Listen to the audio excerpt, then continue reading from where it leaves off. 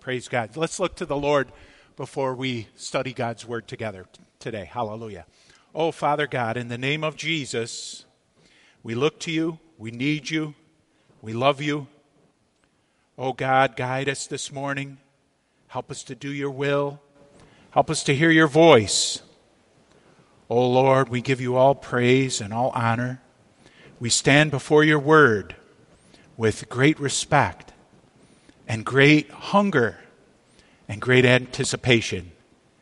And I pray, oh Father God, that you help the speaker and the listeners and all of us to embrace your word from our hearts. In the name of Jesus, amen.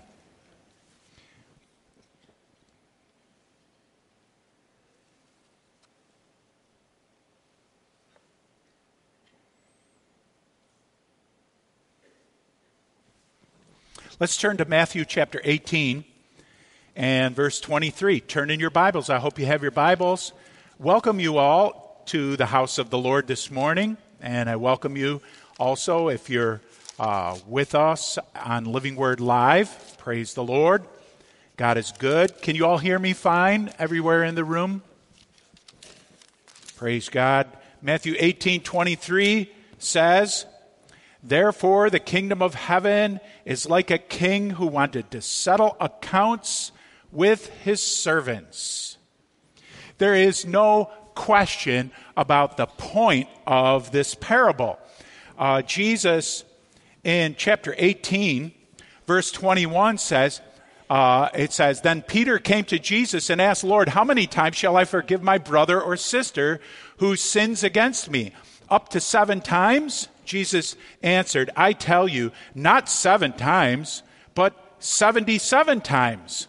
And then if you look on at the end of the parable, Jesus says this in chapter 18, verse 35, "This is how my heavenly Father will treat each of you unless you forgive your brother or sister from your heart." Are you catching this, that we're talking about here in chapter 18, verse 21, forgiving my brother or sister. And then in verse 35, Jesus is saying, unless you forgive your brother or sister. That is what this parable is about. Those are the 2 bookends, so to speak, around this parable. So it's not a mystery what is the theme of this parable. But I want to point out the specifics of 1821 and 1835, that it is actually about not just forgiveness as a topic, but forgiving brother and sister. It is forgiving one another, not simply forgiving as a topic. Okay, the reasons, the timing, the purpose of this king calling his servants to account is not specified by Jesus as he tells this story. The king calls his servants to account for his own reasons. We don't get to look into his mind and his reasons, his purposes, what he's thinking, what he's up to. He doesn't ask anybody for permission. Why now? Why now do you call your servants into account? Why now do you get your ledgers out and start going through the numbers? The king in this parable is the King of heaven, God. And believe me, God has his ledgers, doesn't he?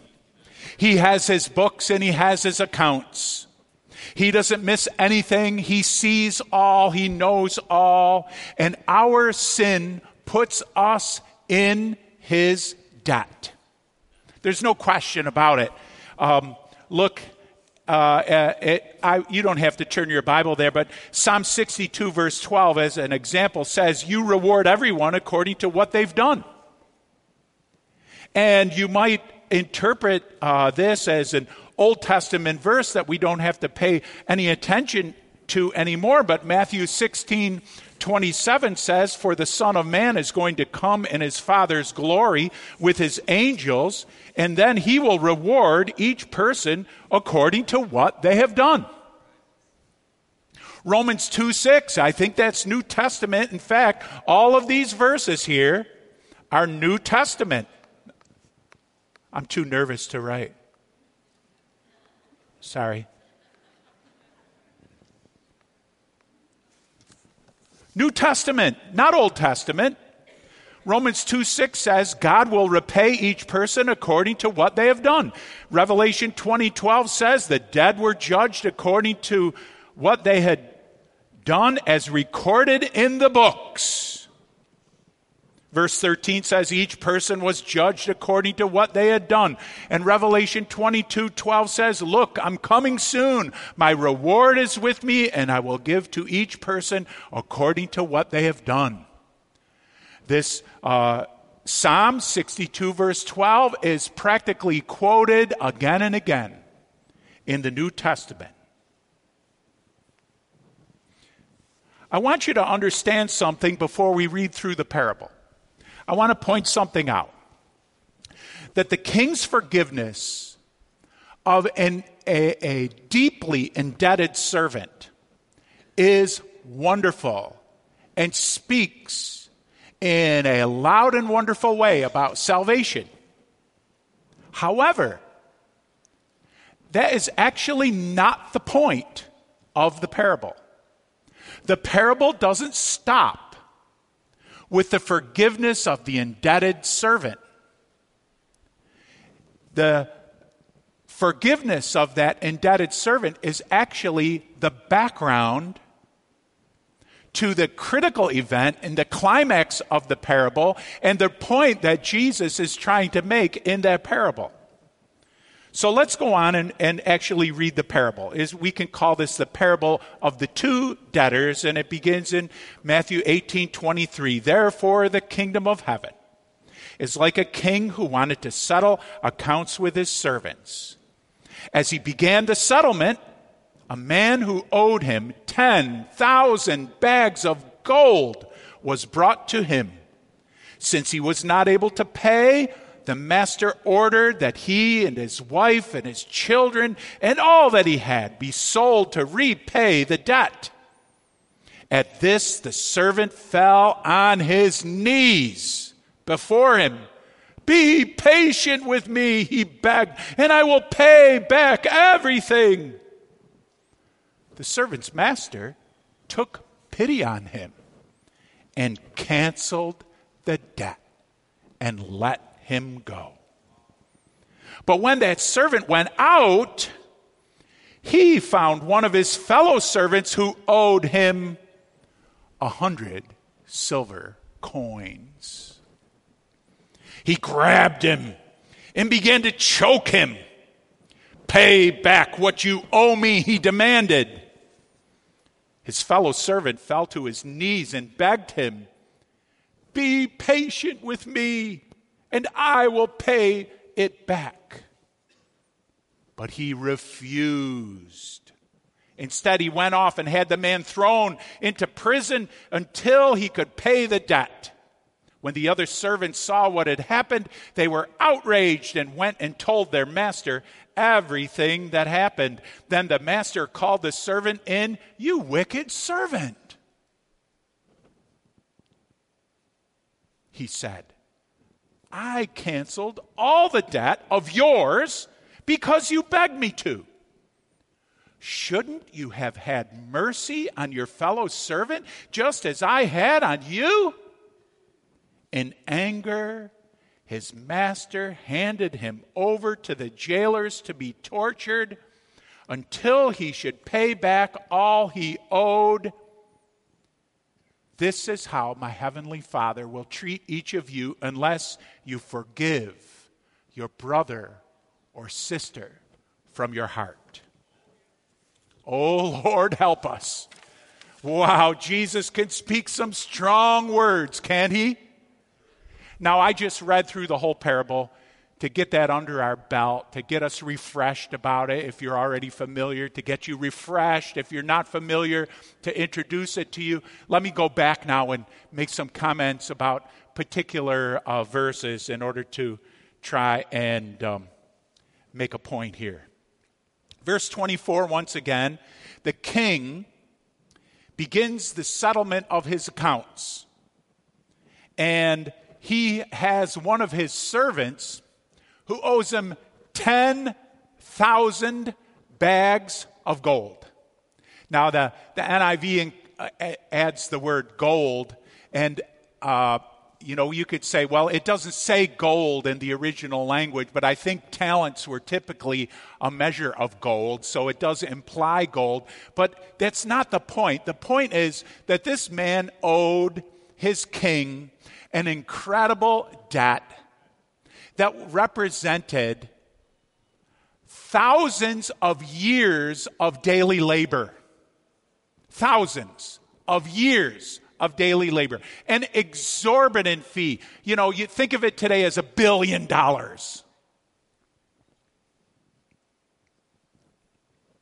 And he wasn't able to pay. And he and his wife and his children, he and his wife and his children and all that he had sold. To repay the debt, well, it wouldn't repay the whole debt. It would repay as much as the man could possibly give back. What does it mean to the servant? Pain. What pain? What panic? What anxiety? What shame? What a blow to him. What pain this represented to him. What panic. You think he was sleeping at night with this news that he was going to have to settle accounts with his king, to whom he was in such great debt? Do you think his heart rate went up? His blood pressure skyrocketed? Do you think he was more nervous than I am now speaking to you? I think, 1,000 times more nervous. Do you think he was afraid? This is fear. His entire life appears to be lost, gone. Not in jeopardy, done. Not in danger, done. As good as done. He's as good as dead.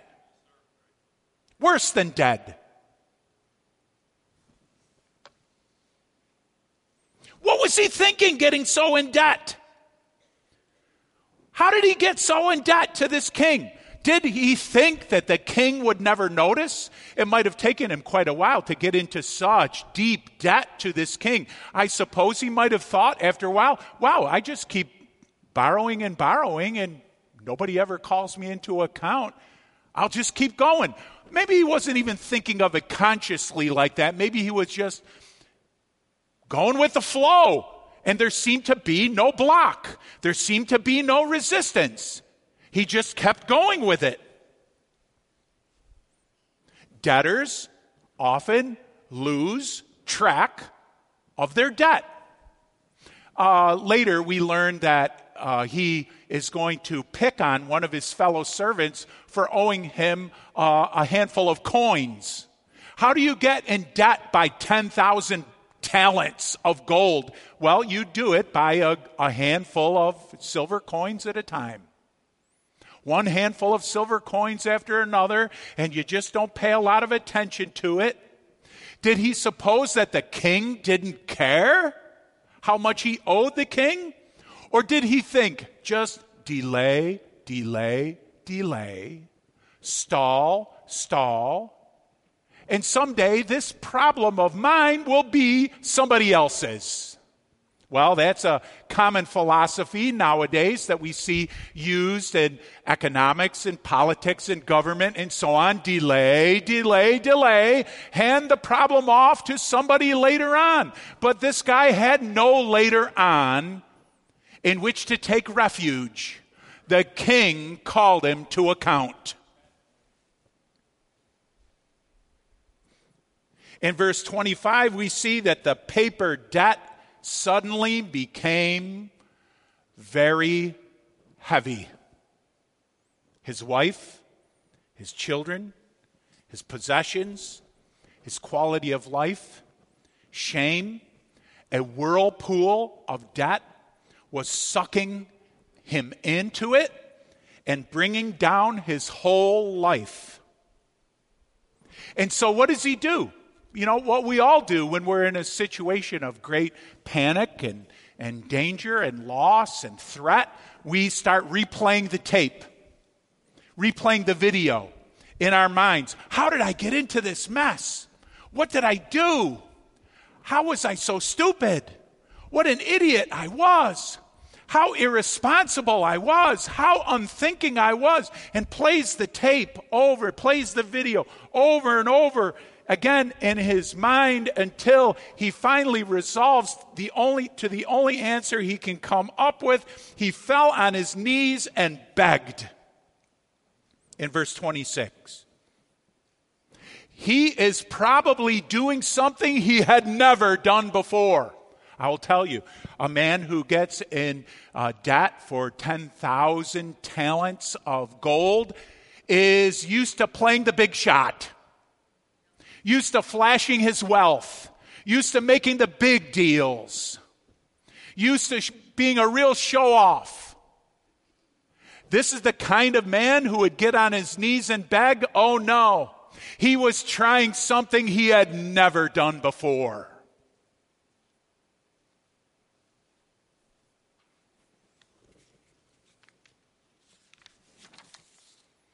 The pain was so severe. Look, let's step out of the parable a minute and into its spiritual meaning. It is so good to get on our knees and humble ourselves before the King of Heaven, because our sin has put us into a grave debt to him.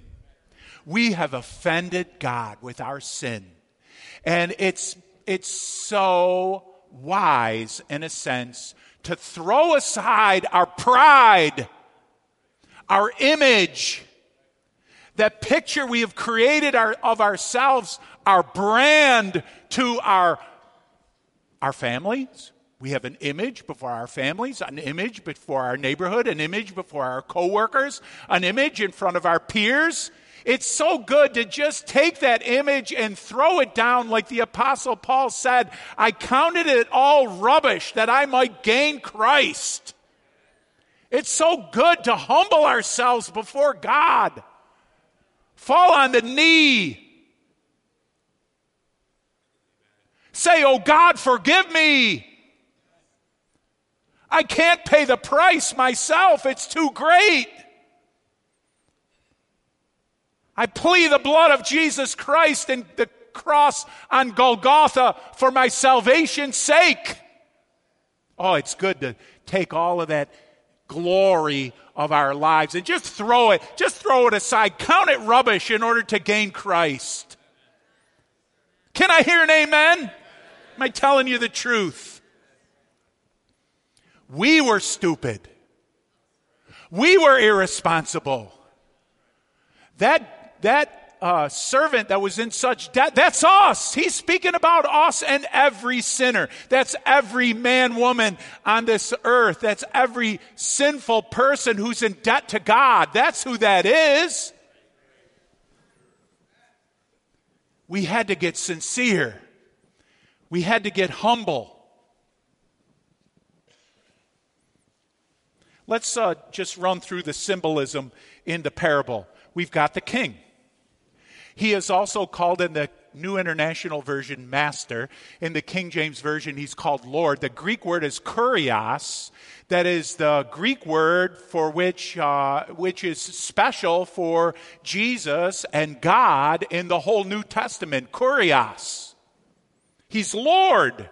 Well, the king in the parable symbolizes God in heaven. Amen?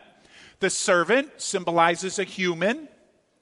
The debt symbolizes our offense to God because of our sin, how our sin has put us in a bad relationship with God. He's offended with our sin, and we're alienated from God because of our sin. Falling down on our knees is humbling ourselves before God in order to get that relationship friendly again, to remove the barrier of God's offense and anger with our sin. That is done through forgiveness only. The King forgives the debt, and that is salvation by the blood of Jesus Christ. The man in the parable has his debt canceled by his Lord. That is us, having our debt to God canceled by what the sacrifice, the atoning sacrifice of Jesus Christ on the cross. Amen? Am I telling you the gospel in plain terms? I wonder, can you find the church in the parable? I can. But I'm going to leave it at that. You find the church in the parable. It doesn't end there, though. The parable is not over with the servant's forgiveness, the forgiveness of the servant. The master forgiving him and canceling the debt. The parable is not over there. The man doesn't just get a clean slate. So if we jump on to verse 28, we see here when the servant that has had his debt canceled goes out and he finds a guy who has a petty debt, a very, very small debt. These silver coins represented 1 day's labor by the poorest set in that society, a denarius. This is a day laborer's 1 day wage. So we're talking about 100 days' wages for the poorest set in the society, as compared to 10,000 talents of gold, which would be thousands, literally thousands of years of working by that same class of people. Thousands of years. Tens of thousands of years. Think of it as $1 billion versus $100. A petty debt. Why does he go out looking for someone who owed him such a petty debt?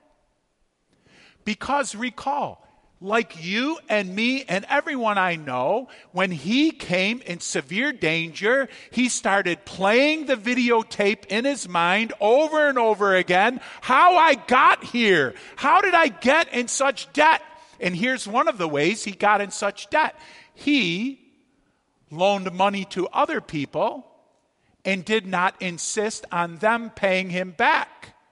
And so he's got it in his mind, I've wised up. I'm not going to make that mistake again. Nobody's going to use me like that, and I'm not going to get in such big trouble again. And so I'm going to go out there and I'm going to lean on those who owe me. Thinking he's smart? Let's just jump to the end of the story. Is he smart? You know.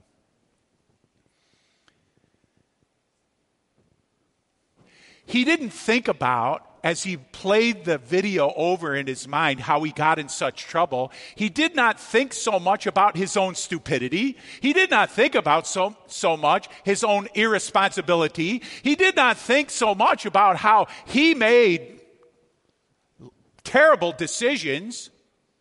Now, I'm answering these questions and pointing these things out because we do know the end of the story. There's something wrong with this guy's attitude. Right? So conveniently, as he played the videotape over and over and how I got into this problem, conveniently, he remembered his leniency rather than his greed, rather than his foolishness. It was a way to hold himself up, to maintain, to keep his own self-image. But it's not a true self. It's a lie. He's justifying himself in a lie. He choked him. He began to choke him. He grabbed him. He was filled with anger.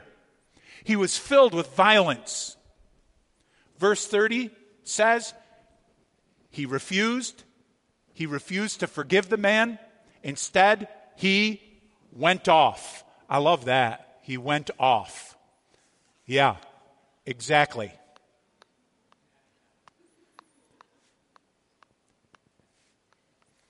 He went off on his fellow servant. Did you ever hear somebody use that express off? Whoa, he went off. Went ballistic, exploded, blew up, he went off. He was a short-fused soul, and he went off. He went off. It's part of the problem. If you back up a few verses, you'll see that the king canceled the man's debt, and the man, the Bible says, and he went. He went his way. It gave him freedom. This is the thing that Jesus is always stressing about us and our relationship to God. We have freedom. We have freedom. We have opportunity. There is potential. Our relationship with God is going to be what we make it with our freedom. We are free to go. And this guy went off. That's what got him in trouble in the first place. He went off. He exploded in finances and exploded in debt.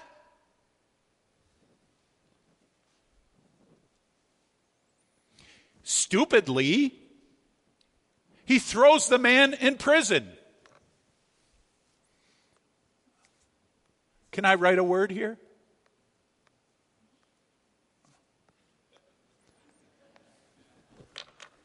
Dumb.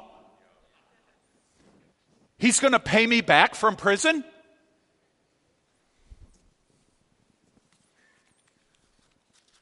That is not a way to get back his money. That is a way to get vengeance. This guy's got pain inside him, and the way he is expressing that pain is by making himself a pain to other people. He was not changed by the forgiveness that he was offered by his king.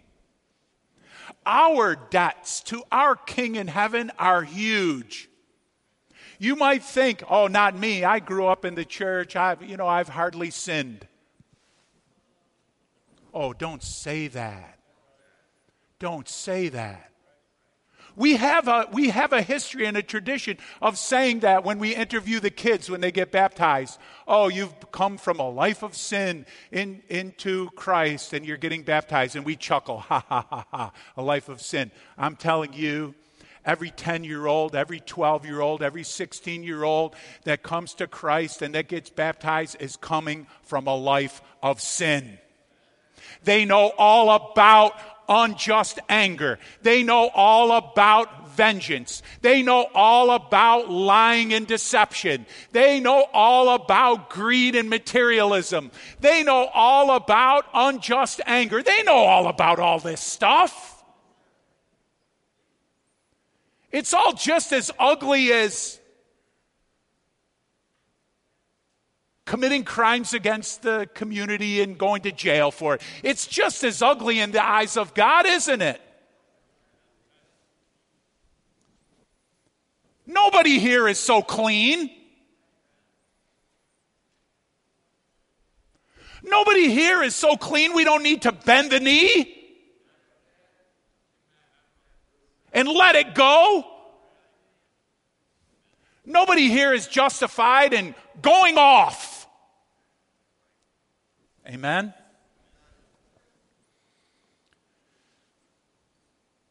He had been graced with an incredible salvation. And the debt of the second servant, 100 pieces of silver, was petty, but not to the first servant. To the first servant, it wasn't petty, it was huge. That guy's debt is huge. That's wrong thinking. It's self-centered. Let's go on a little bit. Verse 34, in his anger, his master handed him over to the jailers to be tortured. This is the second servant handing over his servant to be tortured, that he should pay back all he owed. How do you recover what is owed to you by torturing somebody? It's actually twisted, isn't it? It's ugly. This guy is ugly. He was forgiven a great debt, but he's showing a real ugly side. The desire to hurt, the desire to inflict pain. As if inflicting pain is going to do something for him. The truth is, he has had an incredible opportunity. An incredible opportunity was offered to him, and his debt came back. What he owed came back. The debt was canceled. Remember, that represents our salvation by the blood of Jesus Christ. But at the end of the parable, his debt is restored. The debt comes back. The salvation and the freedom are taken away. This is the one reason why a lot of Calvinists don't really spend any time in this parable. Because he has the canceling of the debt for a while, and then he loses the canceling of the debt in the end. Doesn't he? The debt came back. So we learn here that what Jesus said in Matthew 6:14 is true. If you forgive other people when they sin against you, your heavenly Father will also forgive you. But if you do not forgive others their sins, your Father will not forgive your sins. Now, in this parable, we see that the debtor is forgiven of his debt, but in the end, it's conditional. It's conditioned on whether he will forgive his fellow servant. Why was the debt restored? Because the servant didn't learn from his pain. He didn't learn from his panic. He didn't learn from the terrible situation he found himself in. He found himself in great stress and anxiety, a problem, pain, trouble, jeopardy, danger. It was the end of his life, in a sense, the end of the quality of his life. That was time for him to learn. That was his time to become another man. That was his time to stop being greedy. That was his time to let go of his pains. That was his time to let go of the preservation of his image. That was his opportunity when his king forgave him that huge, enormous, unpayable debt. That was his chance to become transformed. It was time to be transformed by pain, to be transformed by anxiety, to be transformed by worry. But he's not transformed. Not in the least. If we will only learn as we go, allow pain to do its work, even pain that is caused to us by our brethren, the pain we feel is petty, is small compared to the pain that Jesus Christ felt by coming from his home in heaven and living the life of a poor working man and going to torture, injustice, and a cross, betrayal, and being forsaken. All those pains did our Lord endure for us, right? The pain we go through is petty by comparison.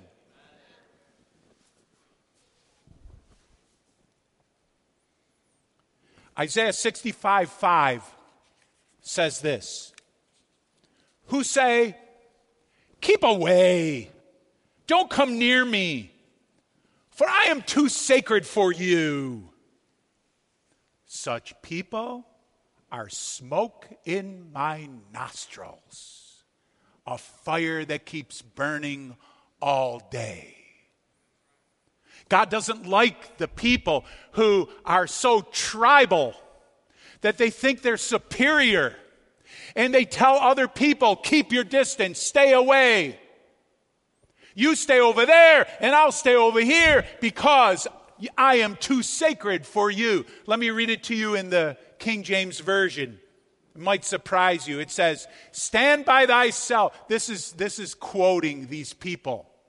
Stand by thyself and come not near to me, for I am holier than thou.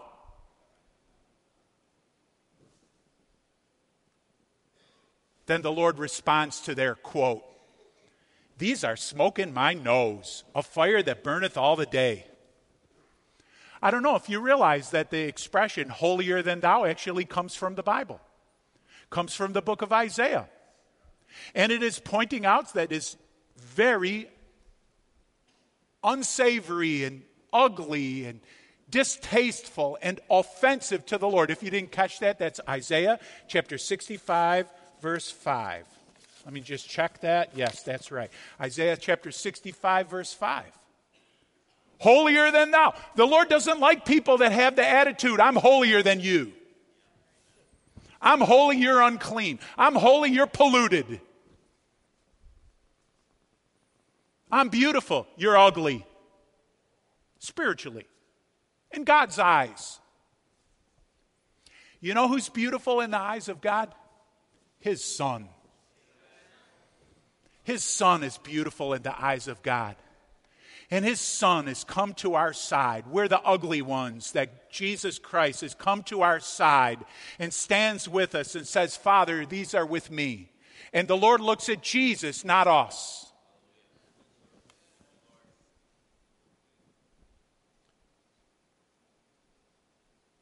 So we're to forgive one another from our hearts. That is the message of this parable. The message of the parable does not stop with relishing and celebrating and glorying in our own debt being canceled. The parable ends with the need for us all to be forgiving of our brothers and sisters. That's the message of the parable. And our great salvation that was paid by such a dear price of Jesus Christ is meant to be motivation to forgive our brothers and our sisters. Can I hear an amen? There's a great aversion to pain in our culture. It's very difficult in our culture to go through pain.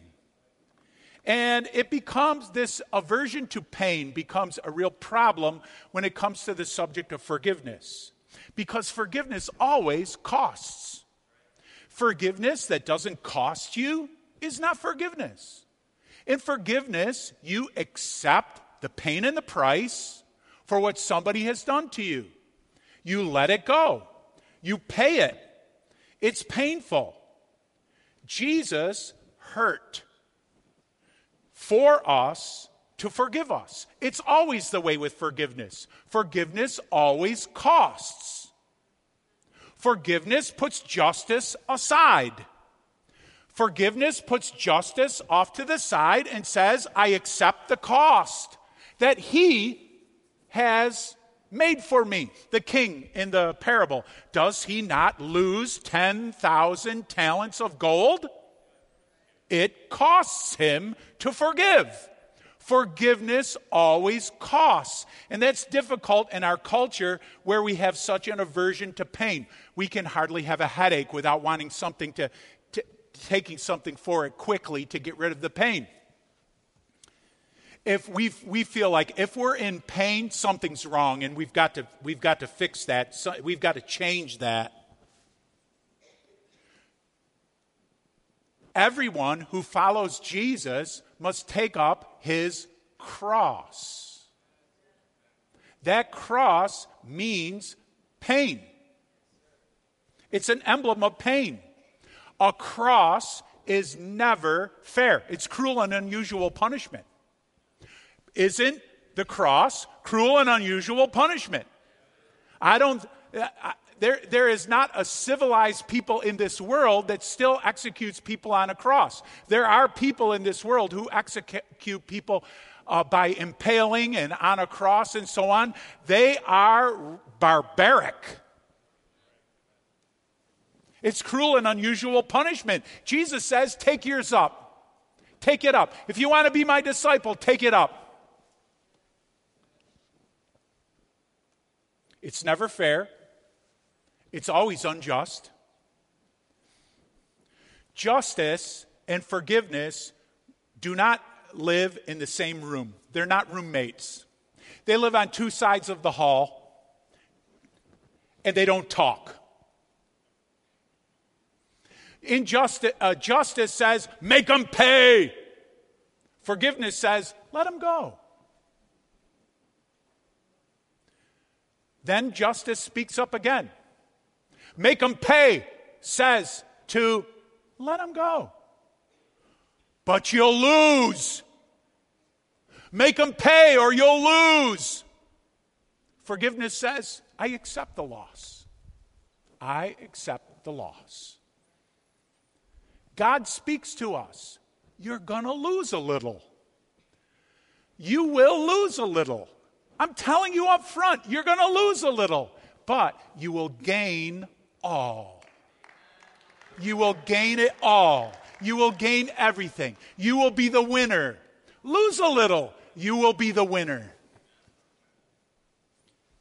We can't take for ourselves the gift of the cross without taking on our own cross. That's what this man tried to do in the parable, who is forgiven of such a great debt. He took the cross, he took the canceling of his debt, but he didn't want to take his own cross, a little bitty cross, a lightweight cross. He didn't want to take his own cross. And what happens?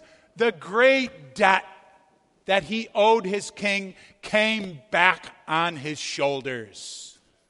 Better to choose the little lightweight cross than the big heavy one that'll take us right down to hell.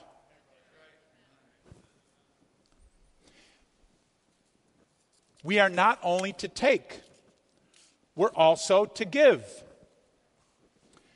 It was the servant's opportunity to be transformed. This was his chance. When the reckoning came, the day he heard about the reckoning, the day he heard about you are going to have to pay back 10,000 talents of gold, that was his chance to humble himself and be a changed man. No more acting the big shot. No more making other people pay. No more choking. No more strangling. No more threats. No more throwing people into trouble. I'm a changed man. What should have the relationship between the king and that servant been like? Shouldn't it have been like this? "O king, I kiss your hand. O king, I love you. O Lord, tell me what you want me to do. I will do anything. O king, a man owes me 100 coins, silver coins. What should I do?" The king would say, "Child, son, you have to ask me? I'm a little disappointed that you have to ask me, but okay, here's what you do. I forgave you so much. You forgive a petty little debt. to him. Oh, yes, Master, how foolish of me not to see it for myself. But thank you for your guidance. I love you. I worship you. I kiss your hand. Kiss the Son, lest he be angry. He could have worshiped his king. He could have fallen dead, lived in his king's house forever. He could have become family to his king. Coming to his king's house could have been coming to his own house. The king would see him. Maybe he would call him my child now. I forgave you such a debt. And you're so appreciative. You know, Jesus even talks in another parable about someone who's forgiven a great debt and somebody else who's forgiven a small debt. And he asks the Pharisee, who's going to love that forgiver more? The one who has had a great debt forgiven or the one who had a small debt forgiven? And the Pharisee knows the one who has had a great debt forgiven is going to love the forgiver more. That just goes to show you how contrary, how stubborn, how unchanged, how still in his old state is the servant in this parable who would not forgive the one who owed him just a little bit. He should have loved his king so much. But instead he commits the unpardonable sin, which is he pays no attention to his life, his circumstances, what he's going through. He doesn't listen at all. His ears are closed. He does not want to be transformed. He does not want to be changed. Nobody who puts their heels in the sand like that, refuses to change, is going to see heaven's gate. No one is going to be forgiven their sins who refuses the voice of God and refuses to change and refuses, when their debt has been paid for, to forgive the debt of others. So can we have a time of prayer this morning and seeking the Lord? Perhaps you have a great debt to God that is still hanging on your head and bothering you. You're still in a life of sin, perhaps. Or some sins have accumulated for you and it's just not settled. It's just not taken care of in the Lord. Next week, we're going to have communion. I'll tell you, every time we have communion, I know people let the plate pass by them. They don't take the bread. They don't take the wine because they know they're not worthy and they don't want to respect Jesus in that way. How about you get right with God now, today? Today's your opportunity to change, to bow the knee, to humble yourself before God. It's so real when we humble ourselves before God. I am not just a hard-headed preacher. I'm offering you the love of Christ. What can be your relationship with God? It could be home to you. It could be family to you. It doesn't have to be a distant king that you fear. It could be the one whose hand you kiss. So now's an opportunity. Please come.